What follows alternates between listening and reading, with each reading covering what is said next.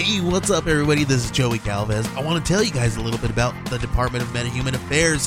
This one is a story about a team led by a retired sidekick, 2 felons, a failed actor from Broadway, and a reprogrammed cyborg. But their first mission is to stop the criminals who have robbed a bank, and they will have to set the world at ease. You're going to get 180 pages of entertainment, action-packed awesomeness right here in the first 6 issues in a collected hardcover volume 1. All you got to do is head on over to Kickstarter.com and type in the Department of Meta-Human Affairs or DMA and check it out right now.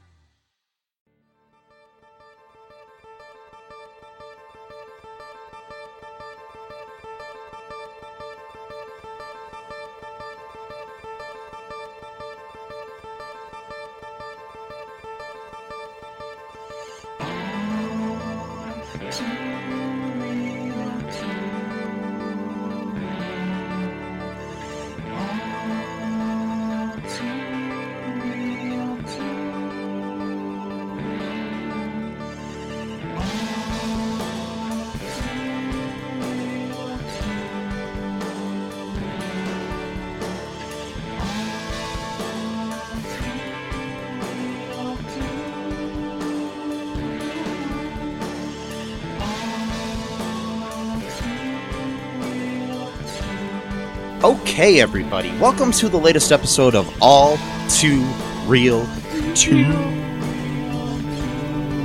My name is Michael E. Cullen II, and with me via Zoom is... Matthew Zoom Haas. Matthew Zoom Haas.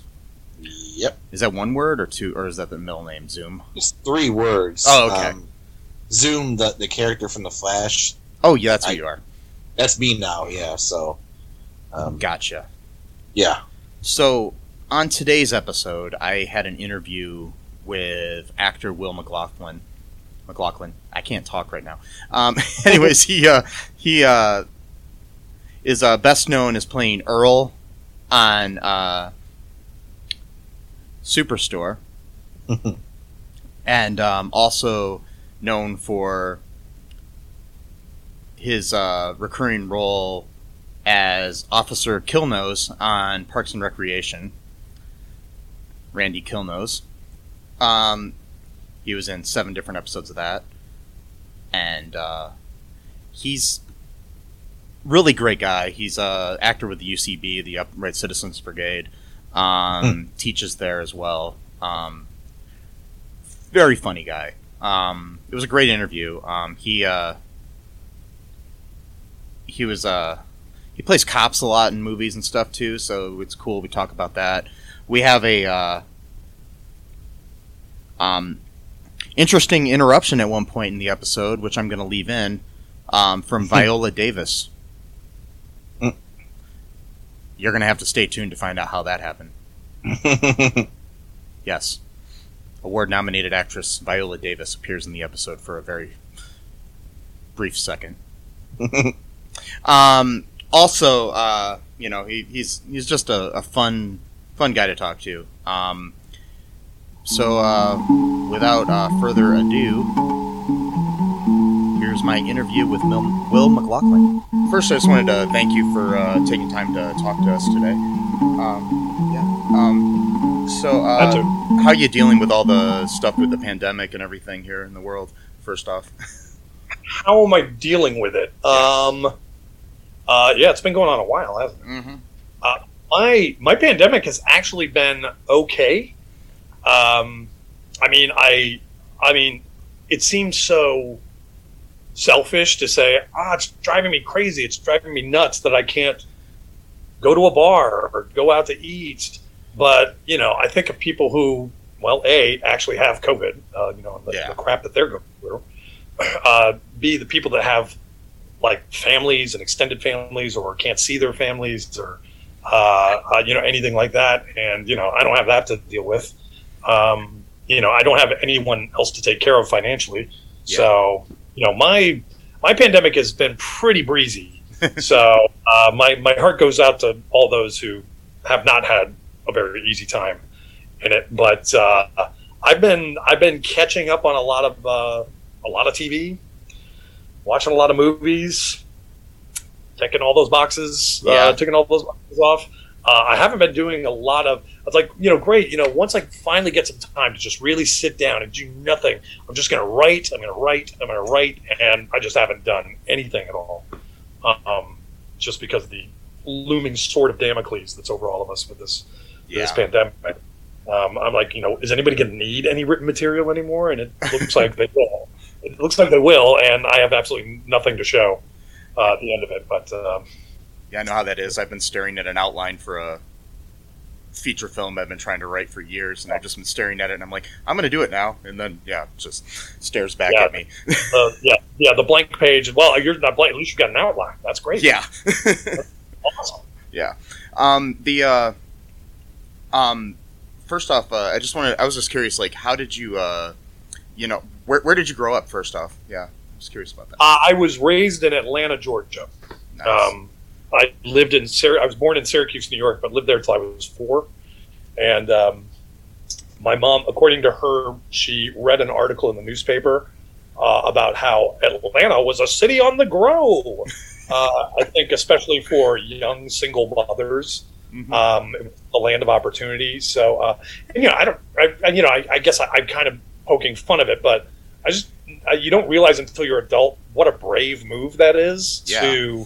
You're a single mother, you're divorced, you're from a Catholic family and you've gotten divorced, and you're striking out on your own with your 4-year-old in a city you've never been to, you don't even know. I mean, I don't think I ever told that to my mom while she was alive, but that's just a remarkable, brave thing to do. I don't know if I would ever be able to do that.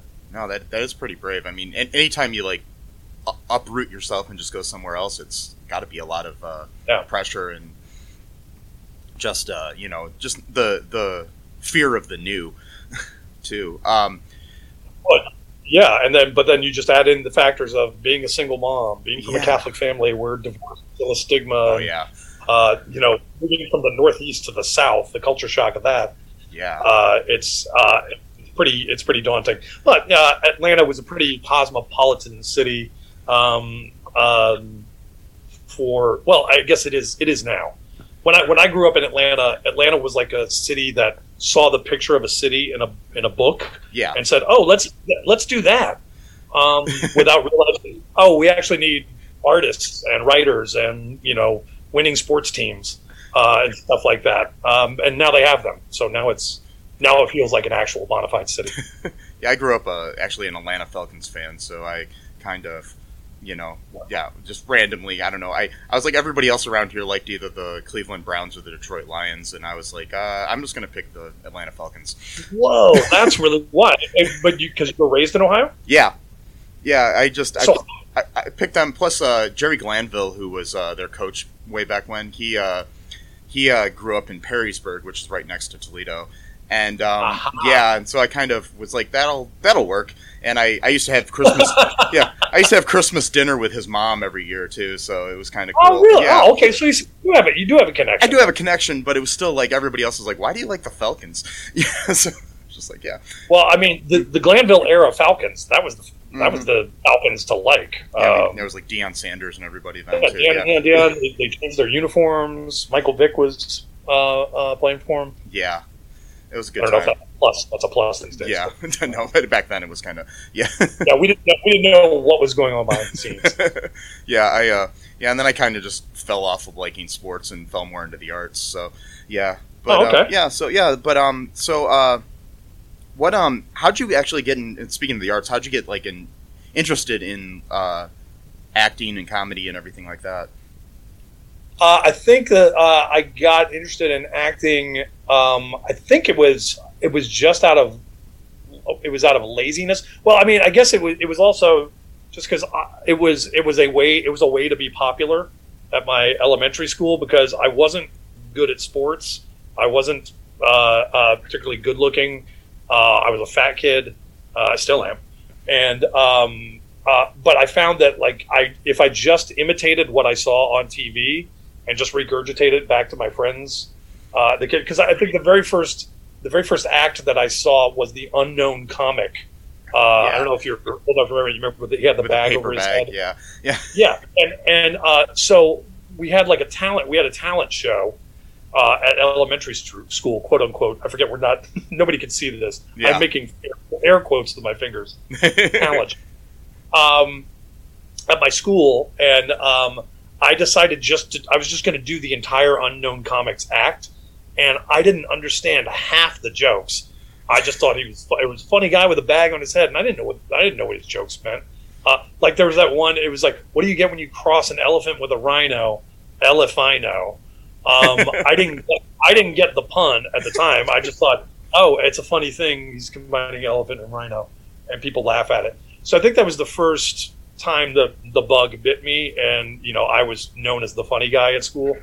And I would literally just copy Letterman and Saturday Night Live when I got to school. But also, it was also, I say, laziness too, because I learned, like in my school, we had in English class, you had to do a book report at the end of every month, and I've come to learn that it's called power reading. Like they give you a list of 50 options that you can do other than just reading your book report about, hey, here's what this book was about, and here's what I liked, and here's whatever. And one of the options was perform a short scene from this book. And I said, all right, I'm going to try this out. I'm just going to get a book. I'm going to flip through. I'm going to look for a scene, and I'm just going to do that scene in front of a class. And I realized that I could get away with not reading a book and if I just got up there and made an ass of myself, then the teachers would give me an A. And I'm like, all right, this is the game for me. Nice. So I think that was my first journey into the wonderful world of the arts. Yes. I see that you were part of the UCB. You took classes there and everything. How did you get involved with that? Well, I went to art school in Savannah, Georgia, and stayed there way too long. I went to art school not because I was talented at art or anything. I just went because they had no math. I wasn't strong at math, so I said, well, art school, that's the thing for me. And I was a video production major, but I wasn't particularly good at video production. I was really bad at the technical stuff, but I was pretty good at being in front of the camera. So I'm like, all right, well, I think this is a sign. I should just go somewhere to be in front of the camera, or whatever. And then but I'm 4 credits shy of my degree. I kept saying, all right, this is the year I get back into school. This is the year I get back into school. Never happened. Anyway, I ended up just kind of the plan was to move to Chicago and go to Second City and Improv Olympic and Steppenwolf.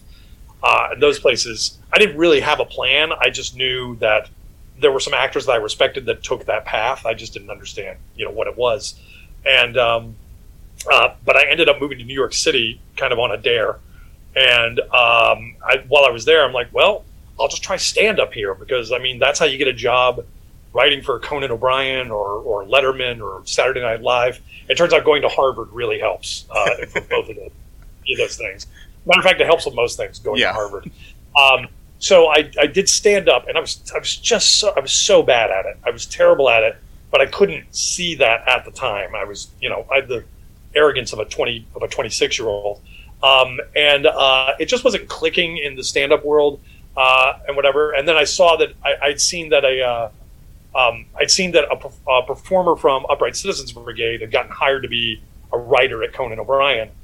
And I always knew there was some sort of tacit connection between improv and the sketches that I saw on Saturday Night Live or the things that I would see on Letterman, but I never really understood what that connection was, because all I had really seen of improv was Whose Line Is It Anyway? Yeah. And it was just all these short form. I'm like, how do you get from playing the alphabet game to Matt Foley motivational speaker? How do you get from party quirks to Debbie Downer? And so I was like, well, I'll go check out this improv thing.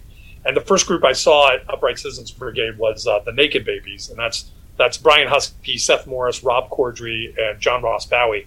And I was blown away. I was like, oh, this is what I should be doing. This is all the stuff I'm doing in stand up and no one's laughing at. But holy crap, they're Take all my money. So I ended up taking my first class in January of 2001, and I was so addicted to it, I went through it pretty quickly, and just really enjoyed it. And it's become just like it's just kind of it's a family. It's a very dysfunctional family, but that some of my friends for life there, and still one of my favorite things to do is improv the UCB way. That's awesome. Yeah, I know there's like a big difference between the party quirks sort of small whose line is it anyway sort of thing, and then the long form.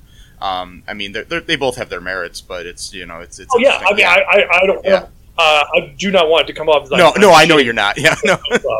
But I just find long form improv more satisfying as an actor. Yeah. Just because I've never been called into an audition and said, okay, now you guys are going to play freeze tag.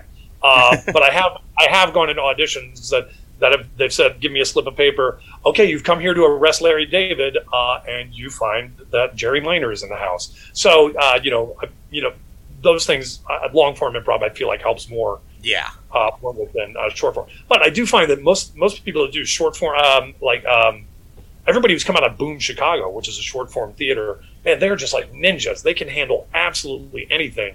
But I think that's just because they do so many shows or did so many shows. Yeah. Over and over to non-English speaking audiences. So they had to become,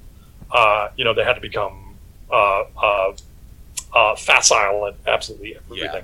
That's that group that like Seth Meyers was part of and stuff, right, or something. Yeah, yes. Yeah, I thought so. Yeah, from in Amsterdam. Yeah. I was just curious. So I'm a big fan of Superstore, and I was just curious how you got involved with that show, because I know I was crying my eyes out the other night when it ended, but it was like probably my favorite sitcom in the last 20 years. Not because I work at a Walmart, but because partially. But it is. It's just. Yeah. I actually have some questions for you on that. Yeah, I mean, I'm curious how I ended up on that show too, as I have no idea. Yeah. My audition was literally, it was for this guy named Earl, and my line was, "But then I'm going to have to restock the whole shelf." That was the whole line. Yeah. And it was either, well, he looks like the person we want, or he doesn't look like the person we want. It was like a Johnny Bravo thing. He fits the costume, or not. And I got on magically. I don't know how. I'm assuming it's because I know a lot of people that work on the show as producers, writers, and cast members. So I'm assuming that's how I got on. not by my merits at saying that I'm going to have to restock the whole shelf, but I'm assuming that's how I got on the show. Yeah. But it was just a great ride. Great ride for 3 seasons. Yeah. I think I was only on 3 seasons on it. But yeah, it's a great show. I'm not completely caught up on it myself. I'm actually getting re-caught up on it. Nice. And as I'm watching it on Hulu, I'm like, oh, this is a funny show. This is really good. Yeah. Kind of disappointed to see it going away. Not only the paycheck, but that, because I thought that was a really fun show. It was because it does, speak. Somebody pointed out the other day on Facebook. They said, "Oh, great! Now that Roseanne is canceled, what show is there going to be to talk about the working class?" And then somebody was like, "Superstore? Yeah. Superstore's still on." And I never thought about that. I'm like, yeah, there's really no other show that kind of talks to the working, about the plights of the working class. Yeah. And puts funny bells and whistles on it, but still sneaks the vegetables in, like they do a lot of like politically, I'm not going to say activist, but they do pose some fairly big questions on the show, while making it very funny at the same time. Yeah, I mean, the thing is, I mean, it has like a heart, and it also has the whole idea of, like it does. There's a little bit of political like activism, quote unquote, too, and there's the whole like and I think it's good because it's basically catering to all points of view and stuff in a lot of ways too. Which I mean, I think it does. I mean, like Earl, for example, seems to come off as like a misogynist on there, and so it's like because I was looking for, because whenever I'm on Facebook, I post to this person who always complains that you never tell me when you're on TV, and I'm like, because I never know when I'm going to be on TV, so I always post to her. I'm like, Jennifer Jarrett, tonight is your opportunity to see me on Superstore. And so I was looking for a photo because I couldn't find any stills of myself on the show. And then I went to this one and I said, hey, where's this photo from? And it was this fan wiki page for, I keep doing this a lot, this airports thing a lot. It's this fan wiki page, and they had an entry for me, Earl. And it said, Earl is played by actor Will McLaughlin. He is a loudmouth and a misogynist. And then that was it. That's the entire that's pretty close, yeah. Yeah.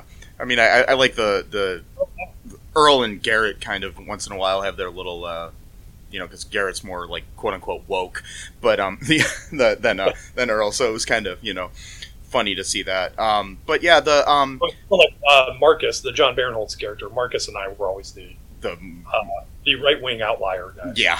Which is good. I'm glad they had those characters on there. I mean, I'm more liberal, but still I like that because I want to be made clear. So are John Barinholtz and I. Yeah, I figured. Yeah, I knew you guys were.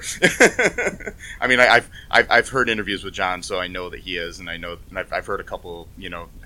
I can just assume you are. So yeah, it's just interesting because like the show does kind of. Being a person that works at a Walmart, it's very accurate to the kind of family that you create. That's what I was going to ask you, since I know that you're a stalker at a Walmart. How accurate the experience? Like what feels like the most accurate thing that Superstore gets right about working in a big box store? I think basically it's actually the family aspect of it, because you've got like a because I mean there are the fights and the you hate somebody one day, the next day they're your best friend sort of thing when it comes to working with somebody. And I mean that's like in any job, but I think that Superstore was able to get that, plus the whole like dealing with customers and the whole just all the different politics when it comes to working in a corporate store of some sort. Yeah. So I think they nailed it all. Yeah. You were also on Parks and Rec, which is another. I think Superstore and Parks and Rec are two of the funniest shows in the last like 20 years or so. So yeah. I've been really, this word gets thrown around a lot by actors, but I feel very blessed. Yeah. But yeah, I feel just incredibly lucky to have been part of some great projects with great people. Was it your UCB connection that got you part of that, or was it? I'm certain it had to be, because it was not my talent at all. I think it was, because I had friends that wrote for the show, and and of course Amy Poehler looks out for all of her lambs on the show, and I think that was another thing where I just knew a bunch of people on the show, and like, hey, we need a cop. This guy Will plays cops a lot, so we'll just get him. But fortunately, I ended up being a cop that they brought back over and over again.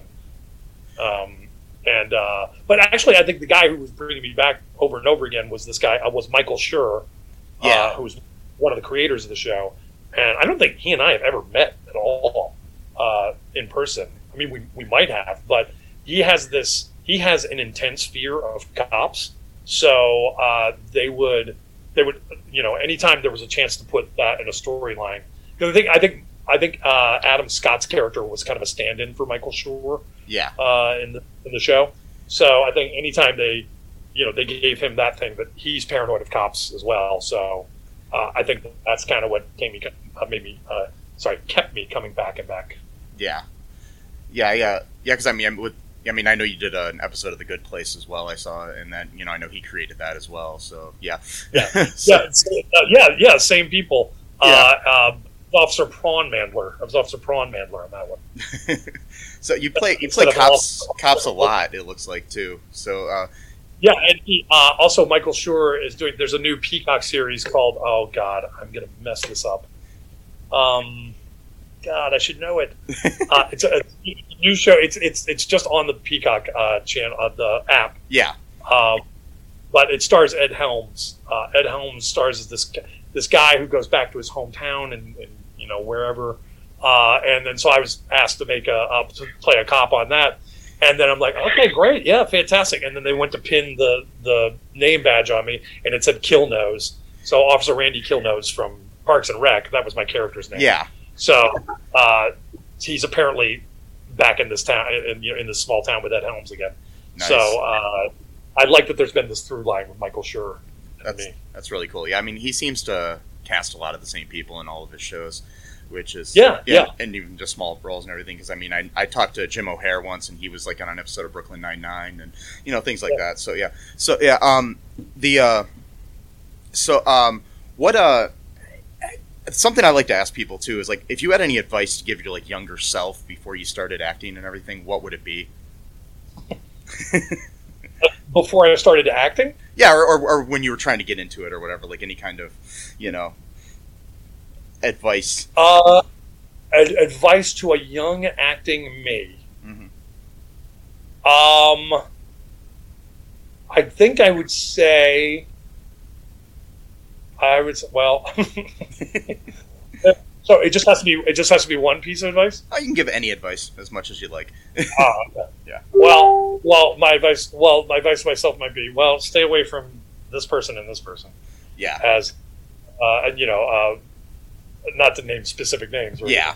but yeah, there would be like those along the way. But just sort of like as a general advice, it would be like 75% of everything anyone's going to tell you is going to be bullshit. And 25% is probably the truth. Learn to recognize the bullshit. And then I would give that previous me all the bullet points of the things to avoid and the people to avoid. I think there's a lot of bullshit in this business, but there's not a. I'm sure that goes without saying. Yeah, but I've had these preconceptions due to what we see represented in film and TV about what Hollywood is like, and it's full of douchebags and predatory people, and I haven't run into any of that stuff personally. I know they're out there, and I know I know they exist, and they're waiting in the tall grass for me. But I haven't found the pretentious, materialistic people that I thought I would find in the entertainment industry or in Los Angeles. Maybe I'm just not running in the right circles though.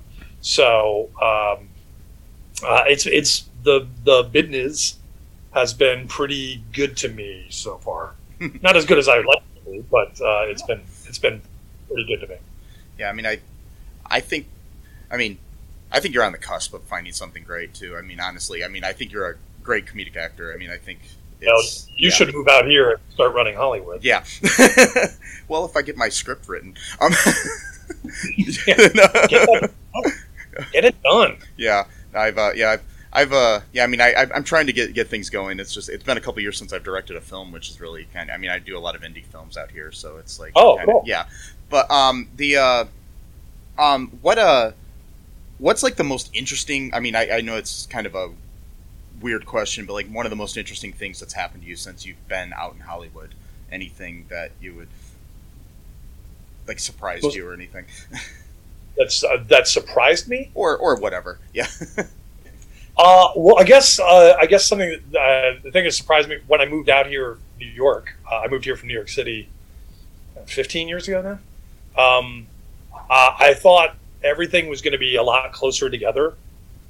Just the way you see Los Angeles and Southern California portrayed on movies and film, it looks like, hey, the beach is right next to that Randy's Donuts place. Yeah. Which is right near the Hollywood sign. Which is near the Griffith Observatory. It just all seems a lot more compact and compressed on TV and film. And then you get out here, like, fuck it, I got to give myself an hour and a half to get anywhere around here. So I think that was a surprise. I think I think something that surprised me industry wise was just how I don't know, just how hard it is to get representation and how necessary it is. Yeah. And when I say representation, I mean commercial representation. I got that like that. I mean, that was set up from New York to LA. So I had a commercial agent pretty quickly. But it took me forever to find any sort of theatrical representation. And I still don't know what it takes or how I got it. But I do. And I guess I'm going to hang on to it. Hang on to it as long as I can. Unless, somebody bigger comes knocking. Yeah. I hope none of my reps are hearing that. I mean, my current reps are fantastic. They're great. I think it's the perfect size agency for me, as who I am. I don't need some CAA, and clearly they don't need me either. I think that was a big surprise. Was just like how long it took me to get theatrical representation. Yeah, that's. I mean, that's. That is something I think that a lot of people I've talked to it struggles with, like the fact that it's hard to get that first kind of big bite in trying to get somebody to represent you and everything. So yeah, it's just yeah. I mean I'm sure there's so many talented people that just kind of can't get that for some reason or another, and that are. Yeah, I think so. And the converse of that, there's a lot of really untalented people who have representation. I'm like, how the fuck did that happen? Yeah. But not naming names. I was gonna. There's some point. There was some point I was gonna make, and it's left me. I can't remember what it was. That's fine. Yeah.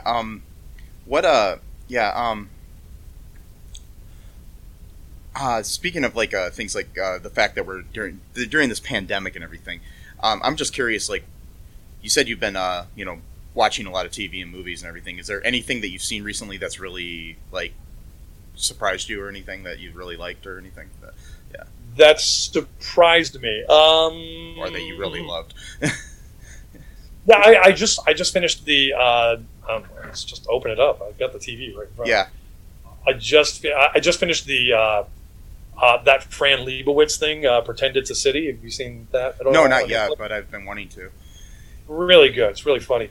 My friend, that's another thing that happened with.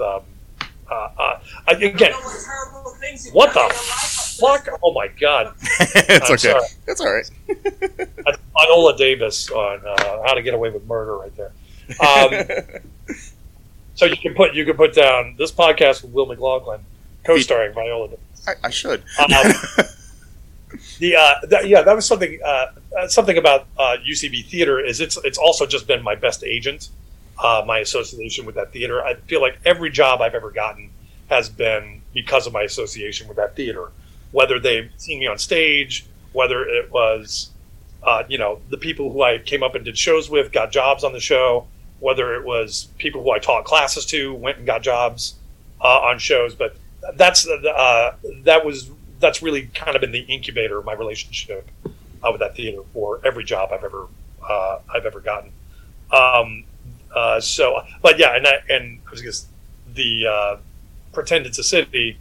One of the guys who I met through class was this guy Ted Griffin, who he wrote Ocean's 11 and Tower Heist and Terriers, and he also executive produced that Fran Lebowitz show. Nice.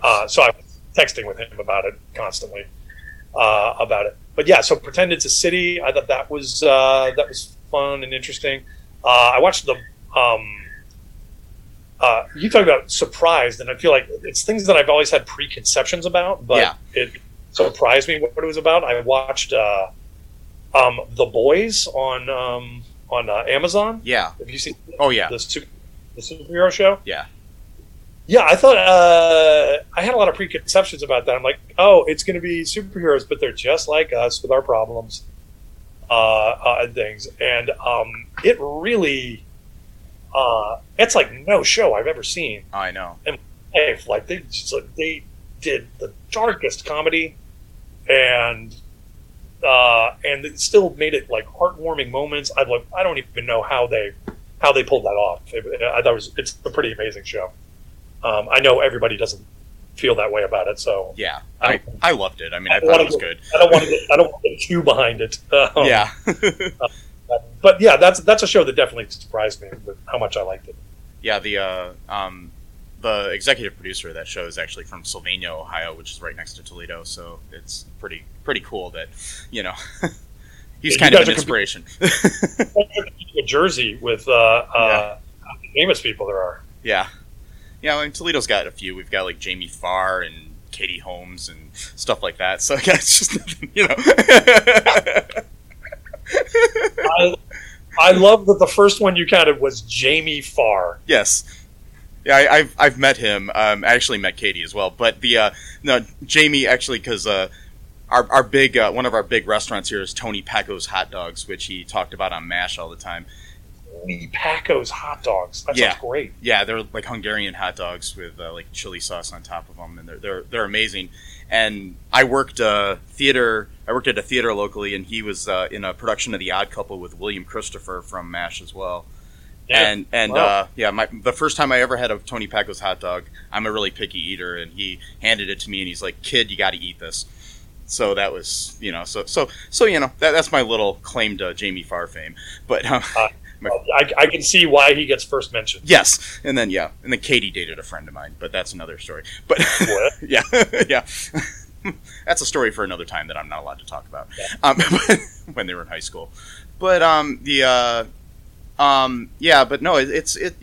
Toledo does have a few different, things going for it. Hopefully some more people come out of here like me or somebody. But I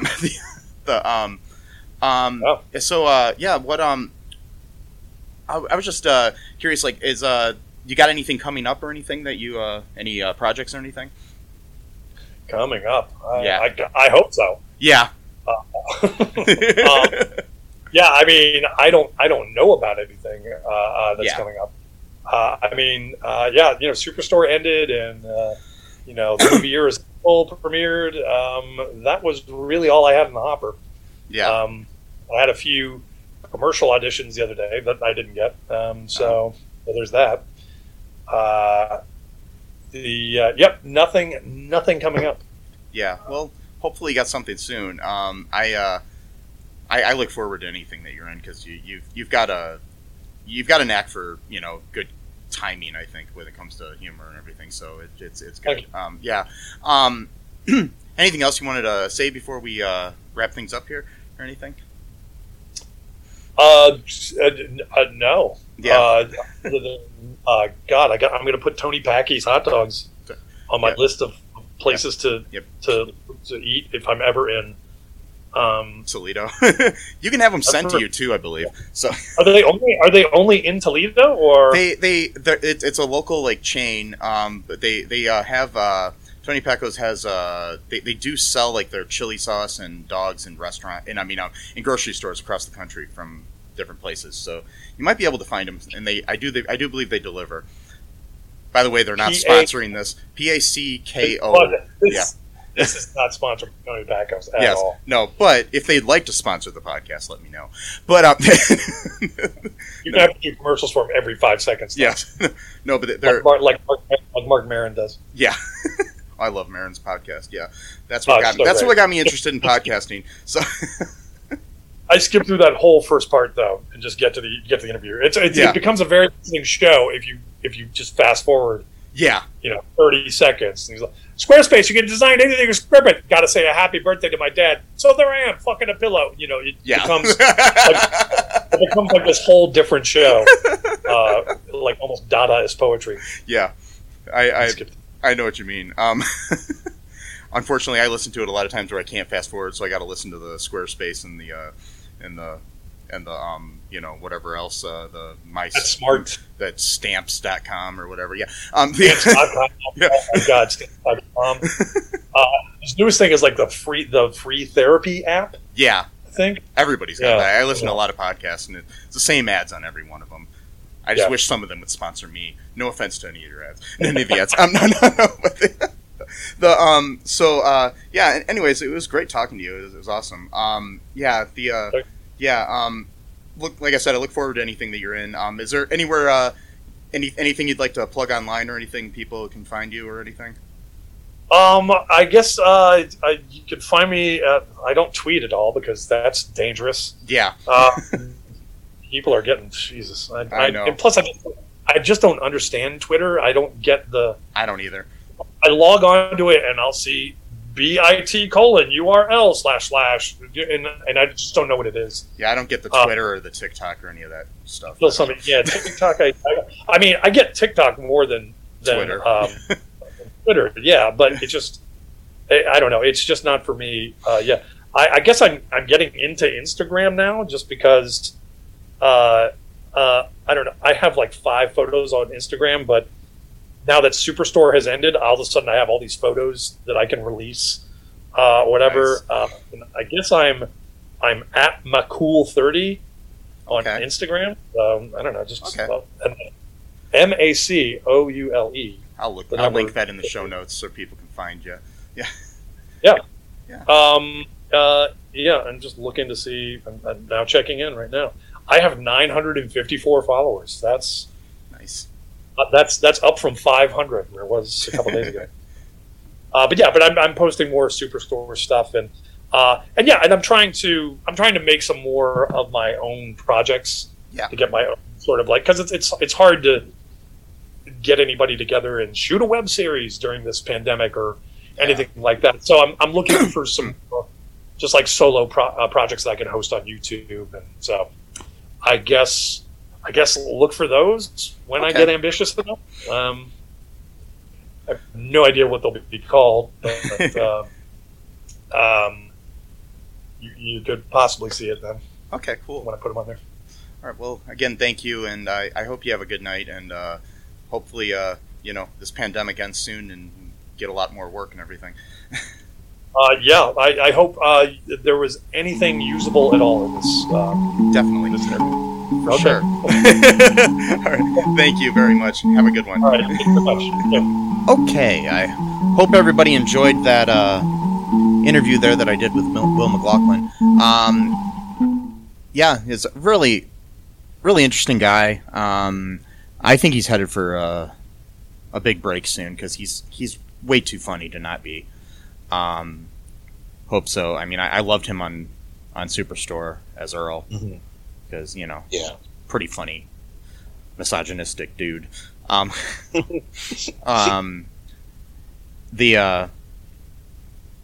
don't know. I'm pretty sad still though that Superstore went off the air, but it was a good show. The series finale made me cry.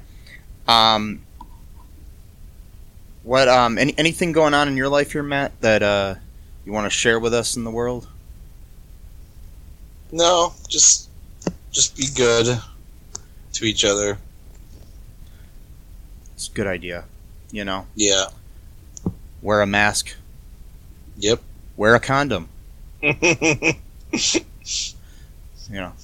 Go on to and if you're just at home and you don't want to wear either one of those things, that's fine too. If you're just there by yourself. But while you're there, please go to, iTunes or Apple Podcasts or whatever the hell they're calling it these days, and give us a review.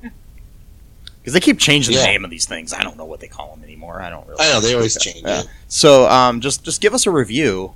I don't care if it's bad. Yeah. Talk about how you can't stand my voice. I don't care. It's fine. I'd appreciate that. I might cry a little. But not just too a little bit. Not too long, maybe for 3 weeks or something. But other than that, wait, that might be a problem because I have to do other things in the world during that time. So I probably shouldn't cry for 3 weeks straight, right, Matt? No, that'd be bad. But yeah, please like our Facebook page, follow us on, the Facebook, like I just said. Well, Join our book. Facebook group. Go to all2real2.com and Yeah. check us out there. Do all the things that you do for podcasts that you love, Yeah. or that you hate, or that you're Ooh. mediocre on. Follow us on the social meds. Yes. As you say. Yeah. Social meds. Yes, you can check out Cullen Park, which is the parent company of this show. Yeah. We're on the Twits and the Grams. Yep. Yep. Yep. We haven't gotten on the TikToks yet. Nope. Not much of a talker. No. Or a ticker, rather. Yeah. Even at that. Sometimes I tick, other times I talk. But I never do them together. Yep. So that's no, the problem. No. Why would you? No, I mean, no. But anyways, be good to each other. yeah. If you run a VHS, be kind and rewind. Yeah. Yeah. Bye-bye. Thanks for listening to All Too Real 2 podcast, a Cullen Park production. Produced and edited by Michael E. Cullen II. Music by Matthew Hawes. Subscribe and share the show. Visit us at cullenpark.com.